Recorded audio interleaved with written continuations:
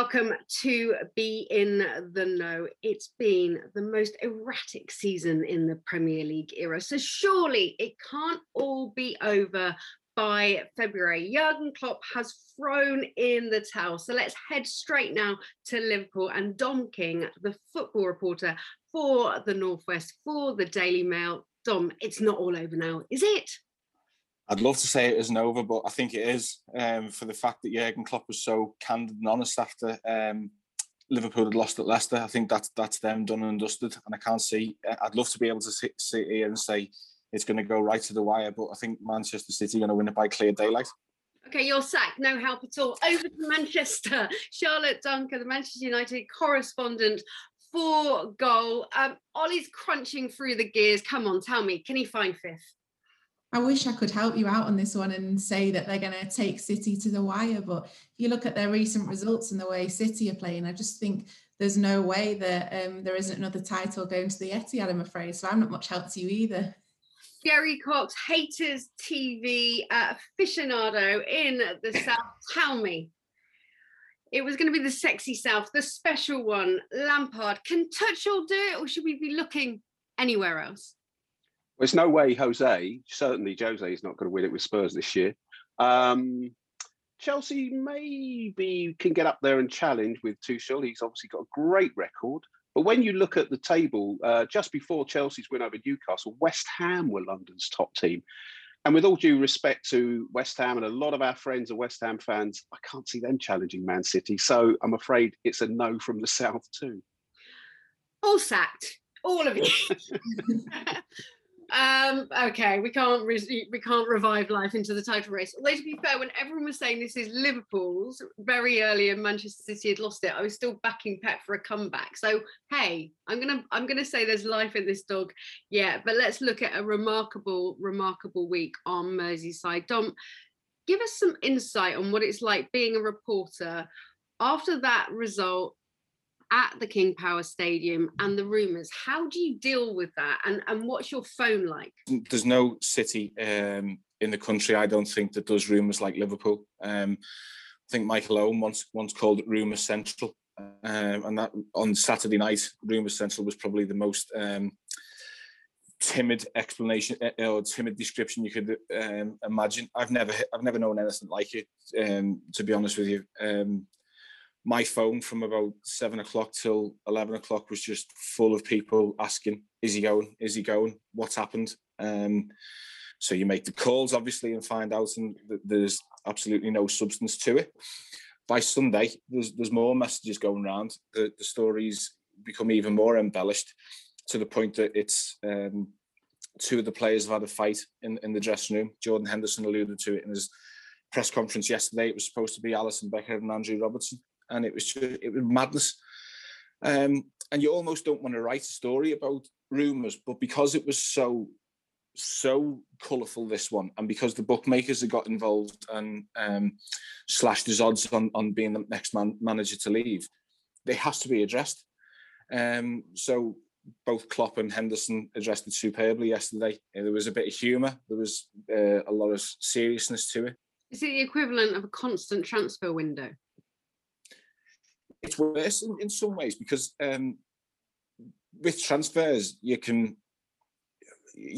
sort of almost expect it every summer in January. You know that it's going to be coming, but because this was sort of so serious about Klopp's future, and because of how the esteem in which he's held by people in Merseyside, it was really, really big. It was a man's feelings.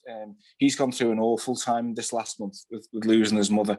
We can't sort of appreciate the sort of emotion and heartbreak that he's had of not being able to go back and even say goodbye to her because of these COVID travel restrictions.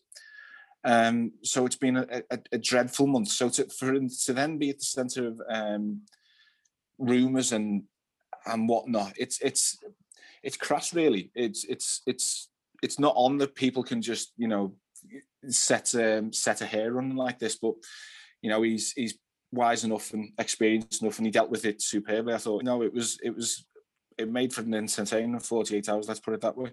You say in your report in the Daily Mail that he emphatically shut down those rumours and proved he has the energy to continue. No doubt in your mind that was the case. Absolutely not. No, I mean, he made the commitment last year of signing a new 4-year contract. His deal runs until the summer of 2024. He's not going to sort of turn us back the minute the first time they've had a blip. All the players are signed up for contracts that last until 2023-24. Why is he going to sort of walk away on them now when there's still so much to achieve? They've had a bad season. I think part of the problem is now that because they've been so good for the last 3 years, people just expect them to win every week, and that was never going to be realistic. There was always going to be a point when the form tailed off. This is it. It's time for them to regroup. They'll buy in the summer, and no doubt about that. And then they'll go again next season. It's just been a bad season. It's one to consign to the past.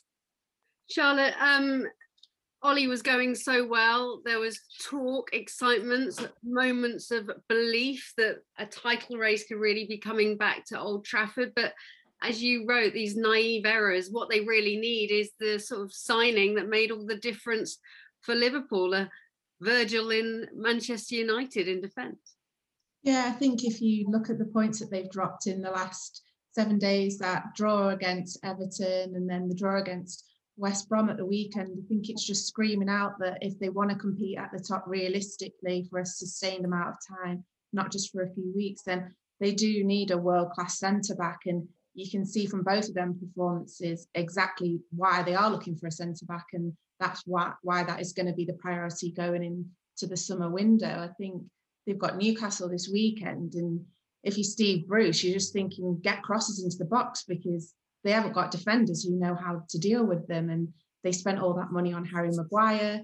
He doesn't look comfortable. Victor Lindelof got really beaten really easily in the air. Obviously, there was lots of discussions about whether it should have been ruled out, but he should have been stronger. And I think you go back and look at United's title-winning teams from the past, they have a really strong centre-back foundation, and that's where the performances are built from. And they've brought in Fernandes. He's made a massive difference to the way they attack, and they're scoring lots of goals. They've scored the most goals in the league, but it doesn't really matter when they're conceding so many. And I think that's been the difference in terms of we were all talking about them being in a title race, and people were saying, oh, you shouldn't be saying that, but you couldn't not. They were top of the table. They were showing great form. They were the most consistent team, but then you see them conceding goals like they have done in the last 7 days, and there's just no way they can mount a serious title charge.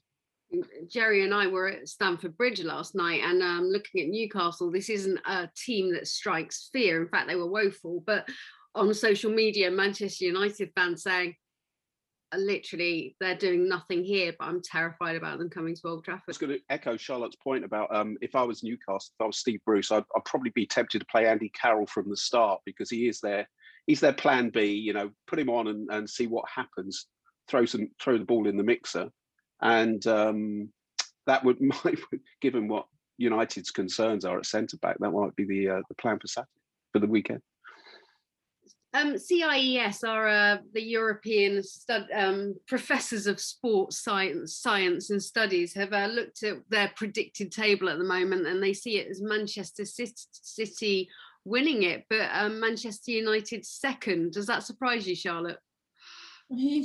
Yeah, if you're going off the last 7 games, I think they've picked up 10 points in the last 7 games. So if they continue with the form like that, then it's a battle for top 4, especially when you see what Chelsea are doing. They're pushing back up. Leicester are in good form. Liverpool have dropped off a bit. So you'd like to think that United could sustain enough to keep in the top 4. But finishing second, I think is going to be a tough ask, to be honest. But you've just got to think, they've shown consistent form before. If they can get rid of these ridiculous defensive errors that they keep making, then they've got the foundations of a good team there. They just need to build on that, because I think I was talking to someone the other day and we were saying City, as good as they've been, it's because they've been so good defensively and they've kept so many clean sheets. yes, they beat Liverpool, they scored 4 goals against them, but a lot of other results, they've ground out the result. I think they beat Brighton 1-0, they beat Sheffield United 1-0. They've not been blowing these teams away and scoring 10, but it's keeping that clean sheet. And if United could have done that against West Brom, that wonder goal that Fernandes scored, that's what everyone would have been talking about, and it would have been a great result, and they showed the mettle of champions, and they've gone there and they've ground out a result. But instead, they're being punished by silly defensive mistakes that players of that calibre really shouldn't be making.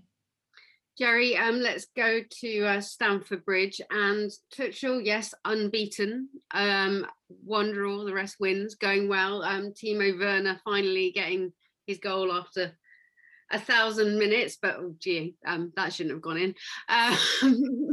How convinced are you really? Because have they truly had a test yet?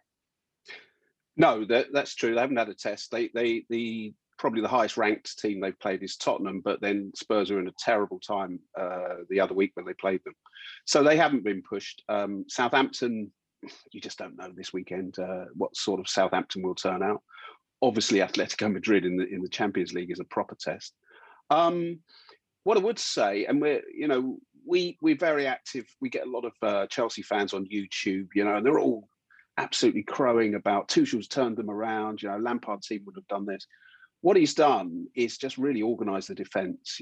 Going forward, they're not massively different. He's tweaked it with wing backs and so on. But as Charlotte said, it's not like they're scoring bundles of goals like City are. City aren't scoring bundles of goals, nor are Chelsea. They've just tightened up at the back, and it's the oldest sort of truism in management is teams that don't concede goals win titles. If you've got a leaky defence, you're not going to win the title. And going back, as Dom said with Jurgen Klopp, the single biggest factor without any hesitation in Liverpool's season was the injury to Van Dijk. Their win percentage was 75%, 76% with him, and it's now dropped below 50% in the Premier League. So, Jurgen Klopp's got no control over that situation. And, obviously they've lost Gomez and Matip as well. So if the heart of your defence is ripped out, Liverpool in a way have sort of reverted to the team that they were there before Van Dijk. And, that's as Charlotte said, United are looking for a top-class centre-back. Tottenham are looking for a top-class centre-back. Arsenal are. Chelsea seem to have sorted it. Thiago Silva has brought stability, and then the system is bringing the best out of Rudiger and Zuma or Christensen or Azpilicueta, whoever plays in that three. And they've got great holding midfielders in front, but every team is crying out for a really solid defence. Pep has cracked it at City, so they've now got, they're not scoring freely in every game. As Charlotte said, the 1-0s here and there, but they're solid. And that run they've been on, I was at the Tottenham game in November. They've won every single game they've played since then. And shortly before that, I think October, I saw them at West Ham. And their start to the season was a win, 2 draws, a defeat. It wasn't title-winning form. They couldn't score goals and they were conceding. And we spoke to Pep after that West Ham game. They drew. And he was saying, I don't know how we turn it around. I don't know what's gone wrong and where the goals are going to come from. And yet, they've gone on a run that is just, it's won them the title. It is about putting a run together. And they've put the mother of all runs together that now probably sees them clear. I would have thought it will take a lot to overtake them. It certainly will. We will return after the break to look down south and talk the special one, what's gone wrong there. But let's have a look at things behind closed doors. Now, we know fans can't get into the game, but quite often we get these nice little insights that we call them copy casualties, things that we just haven't been able to include or we wish we could bring to a wider audience. So your opportunity now. I'm going to start with you, Gerry.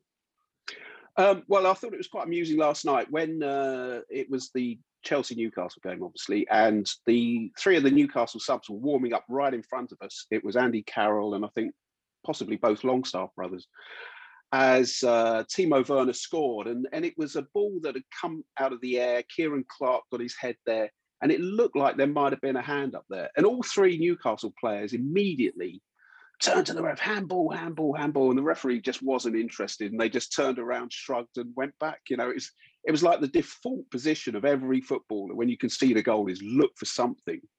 And when he wasn't interested, it was like, shrug, well, there we go again, sad. Charlotte?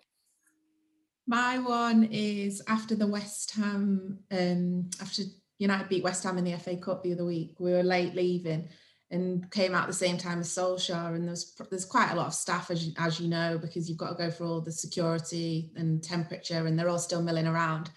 And it was quite late, it'd gone to extra time, he'd obviously done all his media, and he made sure he spoke to every single member of staff as he was leaving, saying, oh, good that we're through, good win, thanks very much, see you later, have a nice night, kind of thing. And I just thought, you don't have to do that, do you? Like, I'm sure loads of people would have left and not spoken to anyone, security guards, just the stewards, that kind of thing. So he was carrying his little tub of food that he'd been given to take home for his tea. And I thought it was quite nice that he acknowledged every single member of staff as he was heading back to his car. Absolutely class. That's lovely, isn't it? Dom? The best one that I've had in this new era was at Leeds at the end of last season. Actually, they beat Fulham on a Saturday. They beat Fulham 3-0, and it was basically the game that was going to send them up. Obviously, there's nobody around, no fans or anything, but the directors who go to Leeds, they don't half make a noise. They make you feel like there's like a tiny little bit of an atmosphere there. Anyway, after the game, finished filing and whatever, and you can hear this marching on together. There's somebody singing "Marching On Together," and it was Victor Orta, the director of football. He was being given a piggyback out by one of his friends, singing "Marching On Together." It was one of those things like, was that just really just happened? But all good colour. Oh, those are fantastic. I think that's almost a playoff between an encounter between Leeds and Man United, the good old rivalry stoked of old there between Charlotte and Dom, and I can't choose between the two because I'd be biased, let's put it that way. Fantastic insight there. Join us after the break where we'll be talking to Gerry about what has happened to the special one.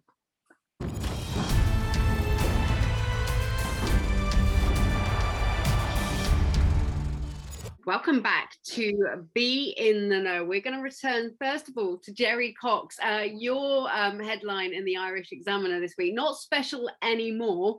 Most Spurs fans were prepared to see if Jose still had the Midas touch. Have they seen enough? I think most Spurs fans will say they've seen enough. They don't want to watch a lot more. I think my intro to that piece was, there aren't many people who are pleased that there's no fans in stadiums, but I think Jose would be one of them because there'd be a toxic atmosphere at Tottenham at the moment. The football's bad, the results aren't great, and they don't look to be going anywhere. I mean, they've got a cup final against Man City, but after last weekend, you don't expect much from that. The Europa League is probably their best chance of something, but that's a long way to go. 32 good quality teams mostly in it. The title challenge, fell away very badly. It looked quite good at the start of the season. I think, we've sort of got third season Jose, where it all sort of starts going wrong, without having second season where he wins a trophy. So, Spurs fans feel a bit shortchanged there in that respect. I think possibly the turning point was that West Ham game where they were 3-0 up, cruising. They'd beaten Southampton 5-2 away, beat United 6-1 away, and then were 3 up at Southampton and really, hit the post, put up a couple of chances that they should have won that by 5. And then suddenly, and it was in the last, 20 minutes, Gareth Bale had come on for his debut, and they just fell apart. And I think from that point, certainly Jose thought he couldn't trust his defence and started tinkering with it and being defence-minded. Put the handbrake on a bit with the attackers, and it's become a sort of defensive-minded team. And you can, it worked against Manchester City, for example. They held out brilliantly. But as he said last weekend, to beat City, you've got to play the perfect game. And there are all these players making individual errors. Lloris was playing really well up until about 2 or 3 weeks ago, and now he's making errors. All the central defenders have made costly errors, and he shuffled it around a lot. So it's just, it's not working. It's just not working. You could see, they might creep back into the top 4 if they get a run going. But it's not a very optimistic outlook at Tottenham at the moment. If we're going to frame what Daniel Levy deems as success, the most important thing is finishing above Arsenal. I've been told you just can't underestimate that. What would it mean? What would it mean to him if he finishes below West Ham? Well, I would have thought for a start, for Daniel Levy, the most important thing is being in the Champions League because of the money it brings. That's really crucial. It's, in this year of all years, the huge investment in that stadium, it cost best part of $1 billion in the end, and that was predicated on getting the money from crowds for football and American football, So, and other venues, other entertainment events. So, they've got a big financial hole to fill. They've got to be in the Champions League. It's more the fans finishing above Arsenal. It's more about the fans' pride and bragging rights. Finishing below West Ham would be a bit of a blow for that as well. But I think from a business and a football sense, it's more about keeping in the Champions League. And if they can't do it through the top 4, which is obviously achievable because everyone's having a tilt at it and then falling away, as we discussed earlier in the show. So it's about putting on a good run of form and getting it right and finishing top 4. And Spurs obviously have the route in, which is the Europa League, which Jose's won twice. And, on their day, they've got a team that should be able to beat anyone. So that's a long shot, I would say. Dom, I want to ask you about Leicester and a man, of course, in Brendan Rodgers, who left Liverpool, I think, having rather compromised his style. He seems to have got that Leicester team playing well in possession of the ball. People question if he's got the depth of squad, but could you see him finishing second? Oh, without a question. Yeah, I think I saw Leicester Leeds in November for the first time this season, and they won 4-1. They were brilliant that night. Really, Vardy was superb. Every time I see them, they just impress me. I know Brendan's got great confidence in this squad that he's assembled, and he knows they're improving all the time. I just wonder how it's going to affect them in the remainder of the season with Europe, how far they go in that. But listen, they're a top side. They can mix it with anyone on the day. They've got one of the best strikers in the division. They play really, really good football.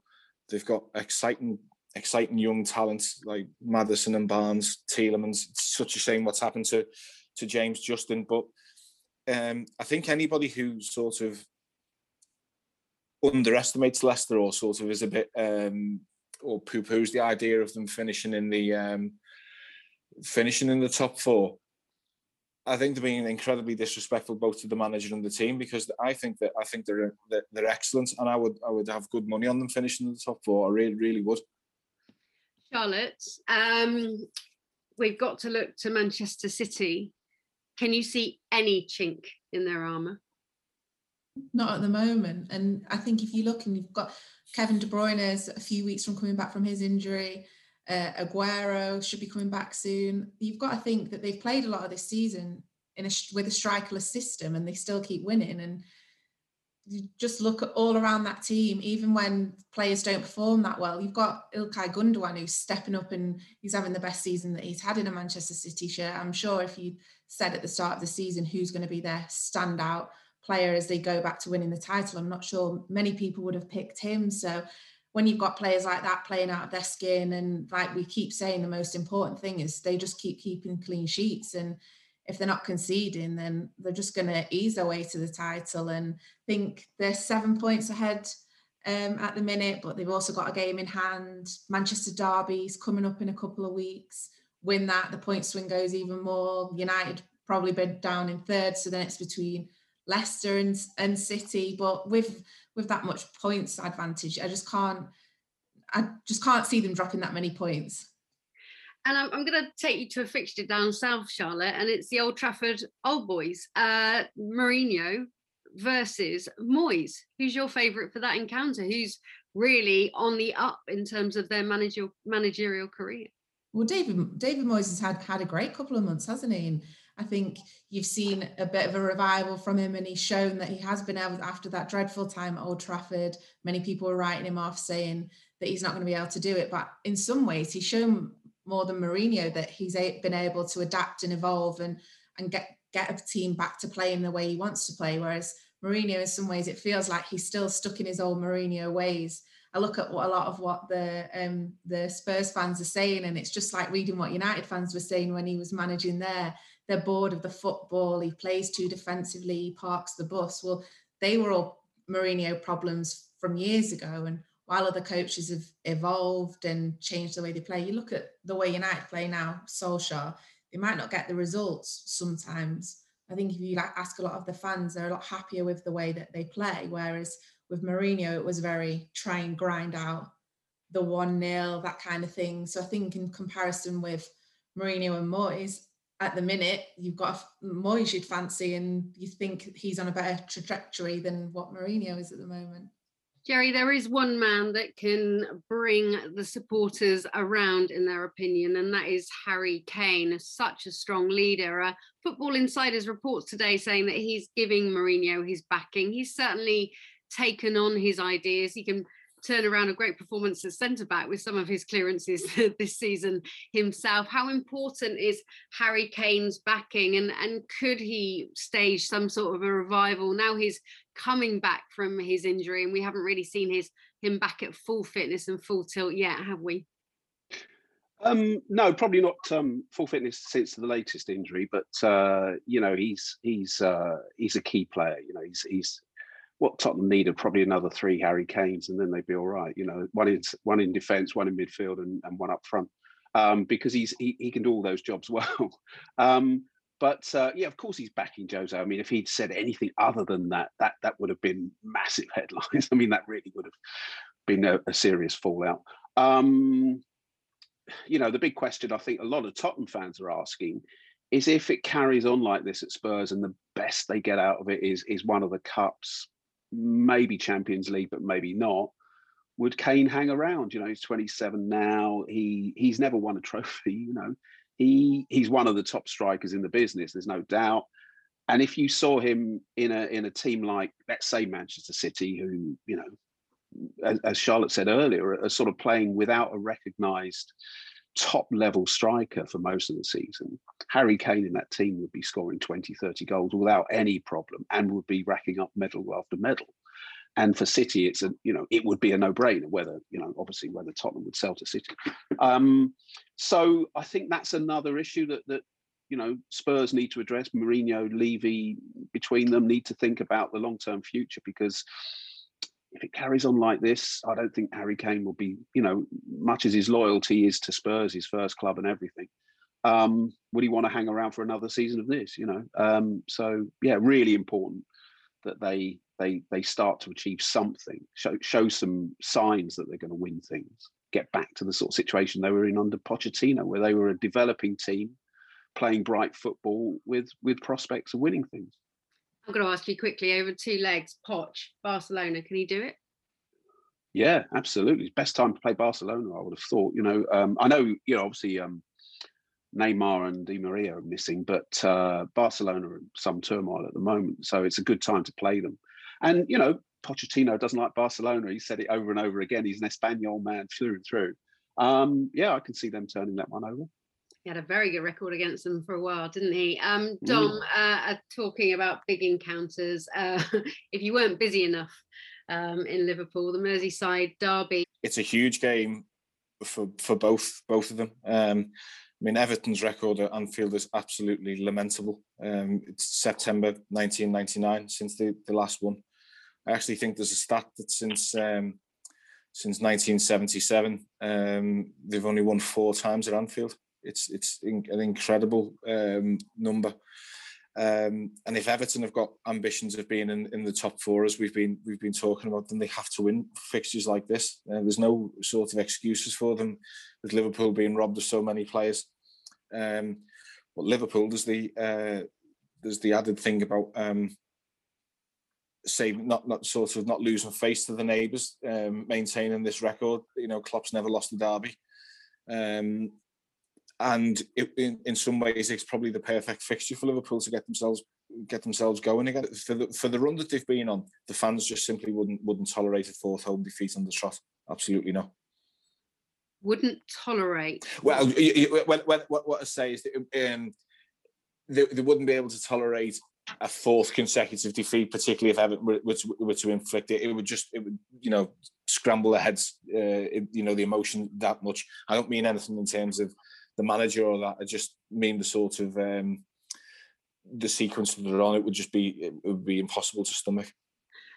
Of course, Everton will approach this and will be hoping that the new centre-back pairing or the vulnerabilities there will be able to be exploited. But having been at the King Power Stadium, do the forwards have to take a bit of responsibility there, leadership in the attack? Because they should have been 2, 3, 4 up at half-time. Yeah, absolutely. I mean, it's strange how there's been a lot of focus on, obviously, the defence. The goalkeeper's not has added to that in recent weeks because he's gone from he's lost this sort of air of invincibility, Alisson, in recent weeks.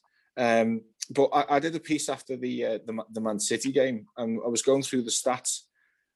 Sadio Mane's only scored 3 goals in the Premier League since November, and it was one of those things where you're rereading the figures and you go, that can't be right. It's Mane. And then Firmino's only got 5 since the end of October, and it's for the two of them. It's just that's nowhere near what we've come to expect from them. So yeah, I mean, they both need to deliver. They've been brilliant for so long. I mean, you can sort of forgive them a little bit of a dip, but in big moments, in crucial points of the season, your star players have to deliver, and it's up to them now. I think so. Yeah. Has the disruption with Salah, the question marks over that, affected the chemistry? Am I clutching? I'm trying to find the structure. Why is that? Why is this front three triumvirate just really struggling? If you look, it's someone was explaining it to me. So you take Van Dijk and Gomez out, and then you take Henderson and Fabinho back 20 yards. Now that sort of, the impact on that on opposition teams is huge, because that allows them to go further. What Liverpool was so good at was keeping teams in their own half, suffocating them, not giving them any space, and those front three would just absolutely run all over opposition defenders. And that's where he was so successful. And the whole sort of way that team works has broken down. Thiago Alcantara's not a midfielder like Henderson or Fabinho or even Wijnaldum, in terms of, doing dirty stuff and running around a lot. So the whole supply line to the front three has changed. And, it's we keep going back to it. And it sounds like, obviously, opposition fans and whatever, that you think they're making excuses because you keep talking about Van Dijk, but as Gerry said earlier, you have taken the one biggest component of a successful team out, and everywhere else has been weakened because of it. And it's it's not rocket science, but that's just, it's not an excuse, it's just the reason for what's happened. Which, Charlotte, I think just makes even more emphasis on the centre-back pairing for Manchester City, why one is being very much touted as potentially footballer of the year. Who would be your selection in that Manchester City starting 11 for footballer of the year, putting you on the spot? At the minute, you've got to say Gundogan, haven't you, really? I think I used to cover City a bit when I was at the Manchester Evening News, and it wasn't that he wasn't a good footballer. You could obviously tell that he was, but you sort of wondered sometimes what his role was going to be within that team. You never thought he was going to be the star man, but De Bruyne has gone out injured, and then Aguero's had issues with COVID and whatever, and suddenly he's the one that's popping up with all the goals, making the runs into the box. And I think he's won Premier League Player of the Month, I think, for January, and if he carries on scoring the way he does, then you can just see him winning it again and again, which not many Manchester City players have done, I don't believe. No, and I think De Bruyne has come probably deserving of it for many years and has come very close to it. Gerry, for you, who's getting your vote at the moment? Well, to be honest, De Bruyne was getting my vote. I think he's the best footballer in the country, without a shadow of a doubt. I think technically, all round, he's just a head and shoulders above everyone as a class midfielder who can create goals, score goals, and so on. Obviously, if he's out for a while and he misses half a season, as he has done before, then that's going to impact on it. So I always like to, wait till towards the end of the season, try and get an overall picture. As Charlotte said, Gundogan has just been sensational the last month or two. So he's in a purple patch at the moment, but you just don't know. And for me, I know some football writers think it's got to be the player has to come from the team that's won the league. I'm not necessarily of that opinion. To me, it's the player that gets me off my seat. The player that I want to pay top dollar to go and watch. And De Bruyne is that. I think he's a class act. So at the moment, he's my favourite player to watch in the Premier League. John? I thought Harry Kane was going to be an absolute certainty to win it the way he started the season. Doesn't sort of look that way at the minute, but he's been absolutely brilliant. Kane, particularly when you think how Tottenham have struggled. If I had to pick somebody from Man City, I would probably go with Diaz, given how much his influence has rubbed off on them all. Also think John Stones has been fabulous, but and maybe as a wild card, Jack Grealish to be in the top six. Certainly impressed, hasn't he? It's that midfield for Southgate is going to be quite the conundrum. Talking about midfielders who are impressing, I'm completely impressed by Saka at Arsenal in the last week against Leeds United, because he was really the focus of attention. There's some great young talent coming through in that side, but Charlotte, I'm just wondering, Mikel Arteta, who you saw as an understudy to Guardiola, is there any chance he can cause a bit of disruption for that encounter? He's done him over before. Yeah, they beat them in the FA Cup last season, didn't they? So I think in terms of knowing what Guardiola's weaknesses are, City's weaknesses are, Arteta's in a great position, isn't he? He was there for years. He knows how they operate. He knows the sort of things they're going to do. But if you just look at the quality between the two sides, I just think there's no comparison. City is miles ahead of where Arsenal are at. And I think Arsenal had a really good result at the weekend. It was a really good performance, but they keep having bad performances and losing games. And there's just no consistency to what they're doing. And I think that's a big difference between the two sides. You've got a team that can't string wins together in Arsenal, and then you've got Manchester City who just keep winning every single game. So while Arteta might have the upper hand in that he knows how Pep operates, will know how to set his team up to cause Manchester City problems. I just can't see, with the quality between the two sides, how Manchester City don't add another win to their continually long streak of winning run.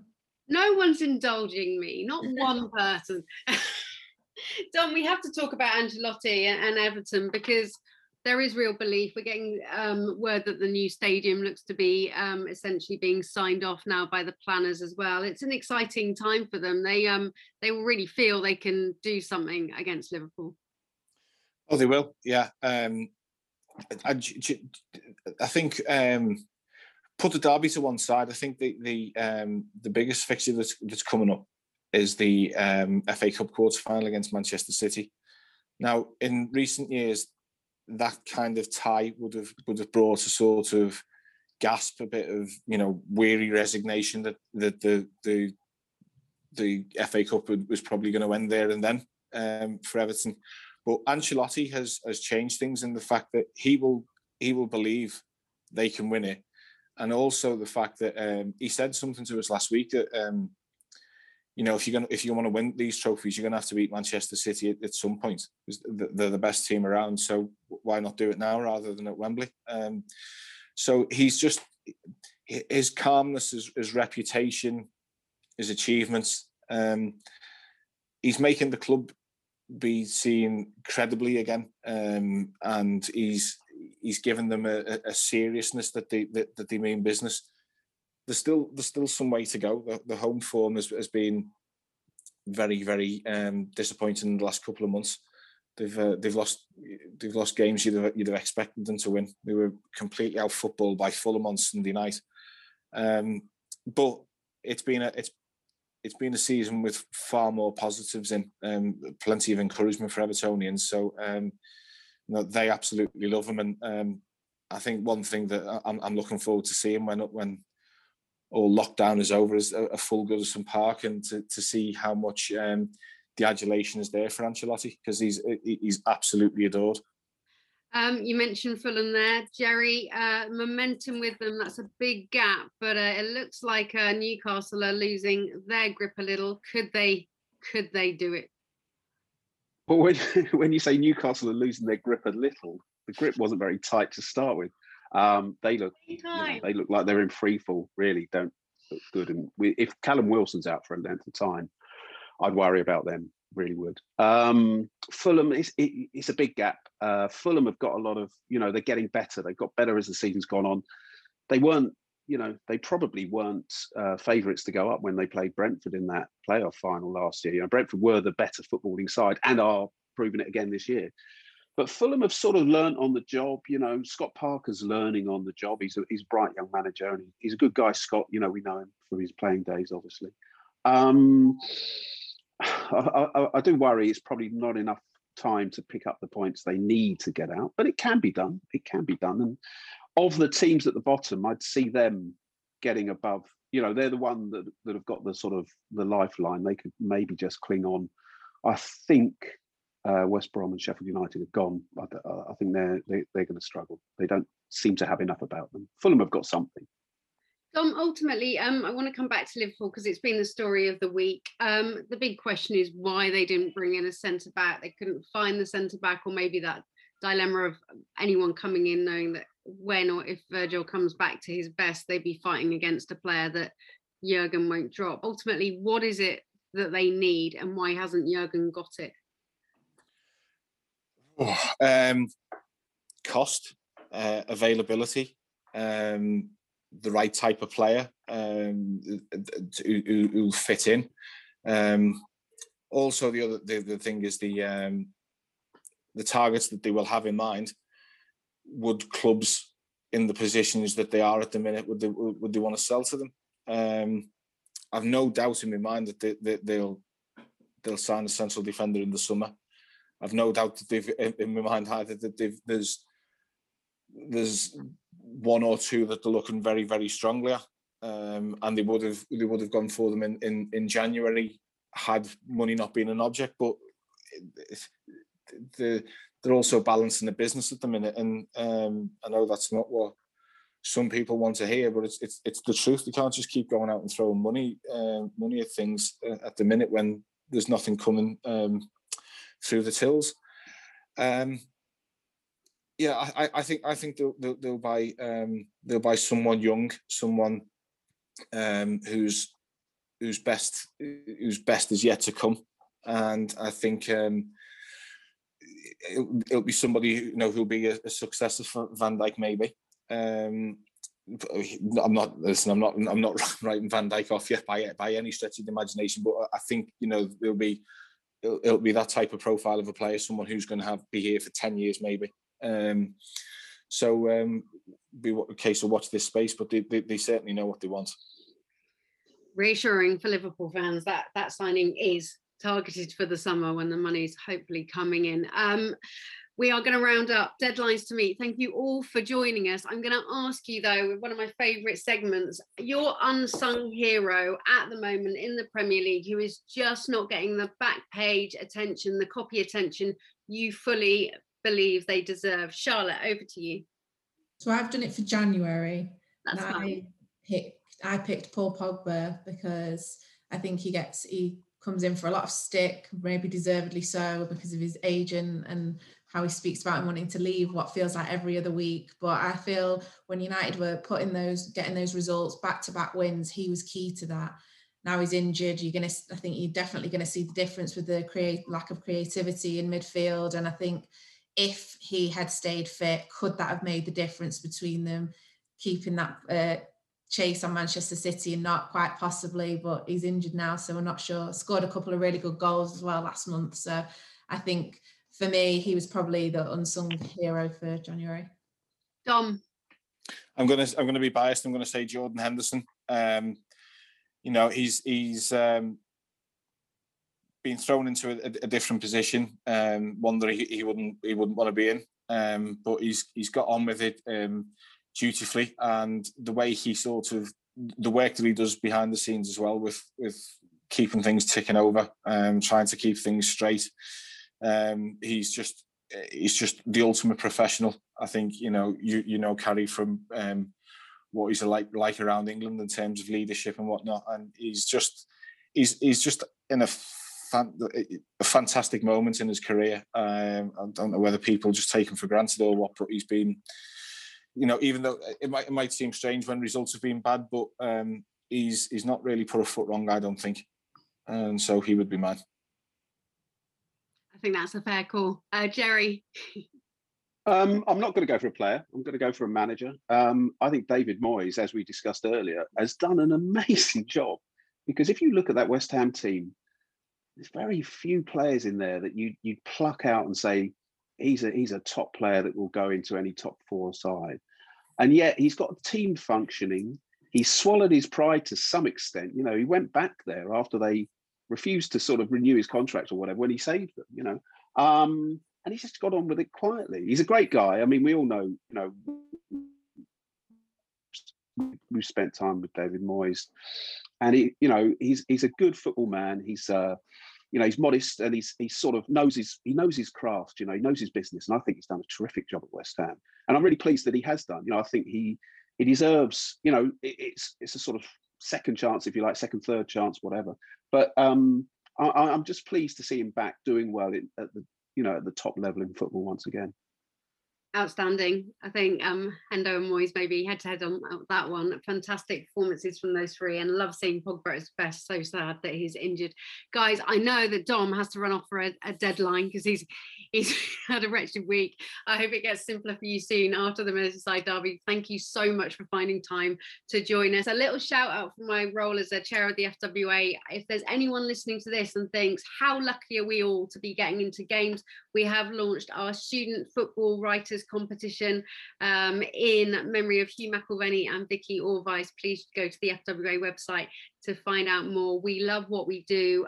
Thank you for joining us. You are now in the know.